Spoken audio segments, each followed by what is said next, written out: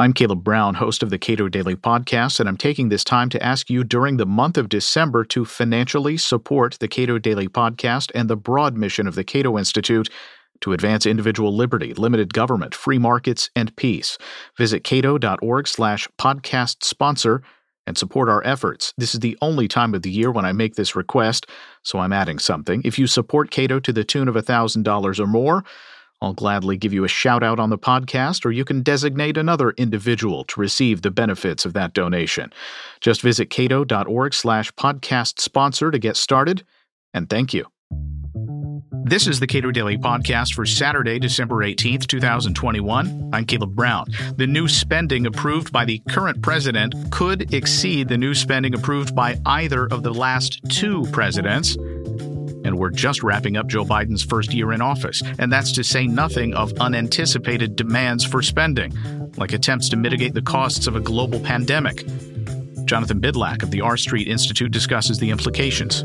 As we record this, it's early December, and Build Back Better in whatever form it currently sits is probably not exactly what will pass if it does. How big is the spending that Joe Biden, we're not even through his first year as president. How much spending is he approved? Yeah, it's pretty big. I mean, so if you look at this last year, there are essentially three big things that are on the table. The first was the COVID package from, back in March, and I think that was about $1.8 trillion. Then you had the latest infrastructure package, which passed, which was 1.2 in total, but was roughly I think 760 billion in new spending. And now you've got Build Back Better, which is estimated to be over 1.6 trillion in new spending. So you sum that up, and you're looking at over $4 trillion. To put that in context, that's more new spending than Donald Trump authorized in 4 years as president, and it's more than Barack Obama did in 8 years. So you can certainly see the way that the trajectory that we've been on has been very much an exponential curve. So I guess, what does that tell us about the process of agreeing upon spending that Congress routinely engages in, and then it seems increasingly routinely engages in more?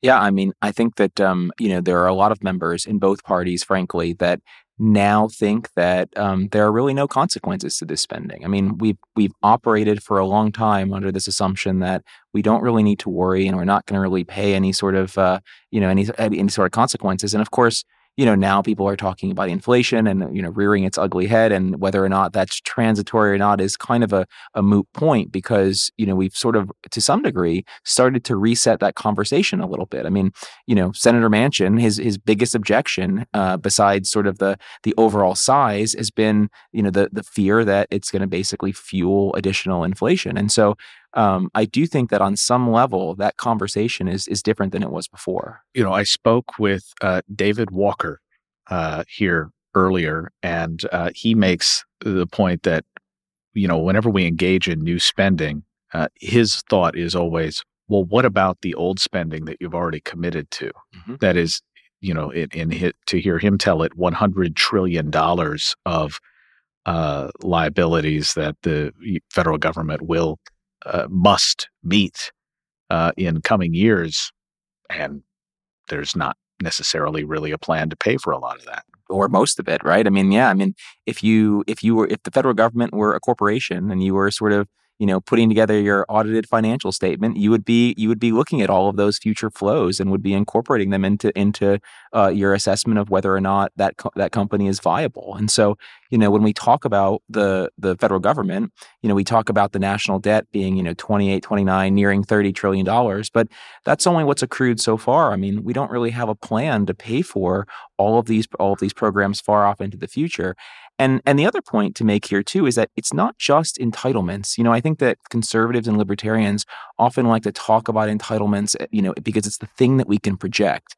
But, if you were projecting forward in 2008 or say 2007, you didn't necessarily know there was a financial crisis that was going to come and blow up the budget. You didn't know that there were, maybe additional wars at one point, or of course a pandemic now, and you don't know when there's going to be additional spending on natural disasters. So there's also this other huge problem here, which is that when you look at all of the the big spikes in spending that we've seen, it's oftentimes been in that discretionary portion of the budget, coming from things that maybe weren't foreseen. And so it's not just a matter of getting entitlements under control. It's also about, coming up with a better process to actually deal with these unforeseen things that, you can't really budget for. Aside from, a balanced budget amendment, a debt to GDP or debt to government spending limit like the Swiss debt brake, what can we possibly do to slow the rate of growth of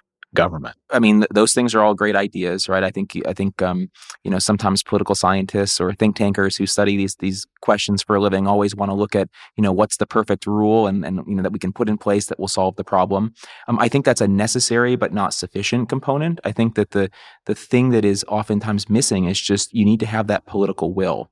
And I think that we have essentially an accountability problem where members of Congress or presidents go and they say one thing and then they actually do another when they're in office. And, who do you really hold responsible for these individual packages? And so, I think there's that element of it that until Americans obviously change their perspective on what the proper size and scope of government is, and until we start to build mechanisms to actually hold people accountable for their specific votes, you're probably not going to be able to craft a rule that will get things under control. And the last point I'll make here too is that let's also keep in mind that sometimes the economics goes in and catches up with you and forces your hand. I mean, Sweden had this problem. They had really generous benefits in the 90s, and they didn't have the ability to fund them, and they had to essentially impose new rules. So maybe we end up having that. But of course, you hope that it doesn't come to the point where we have a crisis to force our hand. I mean, one of the key differences between the U.S. and Sweden when it comes to like welfare state spending broadly is that they kind of pay for it up front. Yeah, and of course we have advantages. I mean, we have not just the fact that we're the reserve currency, but also we have huge amounts of natural resources. We have the most educated and productive workforce in the world, and so that counts for something. I mean, there's a reason why people buy U.S. Treasuries, and it's for those reasons. But that doesn't necessarily mean that that's going to happen ad infinitum. And the debt is certainly a big problem, but there is this other problem that, again, we don't talk about as much, which is that when we're spending and we're taking private capital, capital out of the private sector and putting it into generally less productive, public sector programs, that has a very real cost now too. And so, and as we're seeing with inflation, right, there are very real costs that can happen in the short term. This is not just the sort of, the talking point that people say is, our children and grandchildren down the road, but it's not just about children and grandchildren. It's also about, the economy that we are living in today. One of the problems that terrifies me, it doesn't keep me up at night, but it is very concerning, is the notion that a pretty small increase in our cost of borrowing in the United States would wreak enormous havoc on the ability for the federal government to meet various other obligations. And I think even in that situation, the feds would find a way not to cut spending. You might be right. I mean, I'll maybe take the more optimistic side of this and say that I don't worry about that too much. What I actually worry about is sort of the frog in the boiling water slowly being turned up where you just don't realize what's happening. I mean, on some level, you almost wish that, something happens suddenly so that people actually take notice. I mean, this is again what sooner than later. Well, right.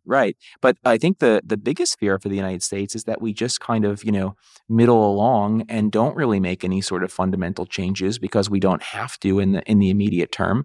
And then, of course, you reach a point where you're sort of off the cliff and past the point of no return. And it is interesting. I mean, I make the comparison a lot to the way that people talk about the issue of climate change. I mean, I think there's a lot for fiscal conservatives to learn from sort of the public dialogue that's existed around that issue. I mean, there are many Americans who sort of grasp that, again, whether or not you view it as absolutely a problem, and at what point is an open question. But when you think about that issue, most Americans grasp this concept that you can have problems that you need to take action on early. And I wish perhaps more people on our side would work to make make headway and maybe make that comparison as directly as possible. Jonathan Bydlak is director of the governance program at the R Street Institute. Subscribe to and rate the Cato Daily Podcast pretty much anywhere, and follow us on Twitter @Cato Podcast.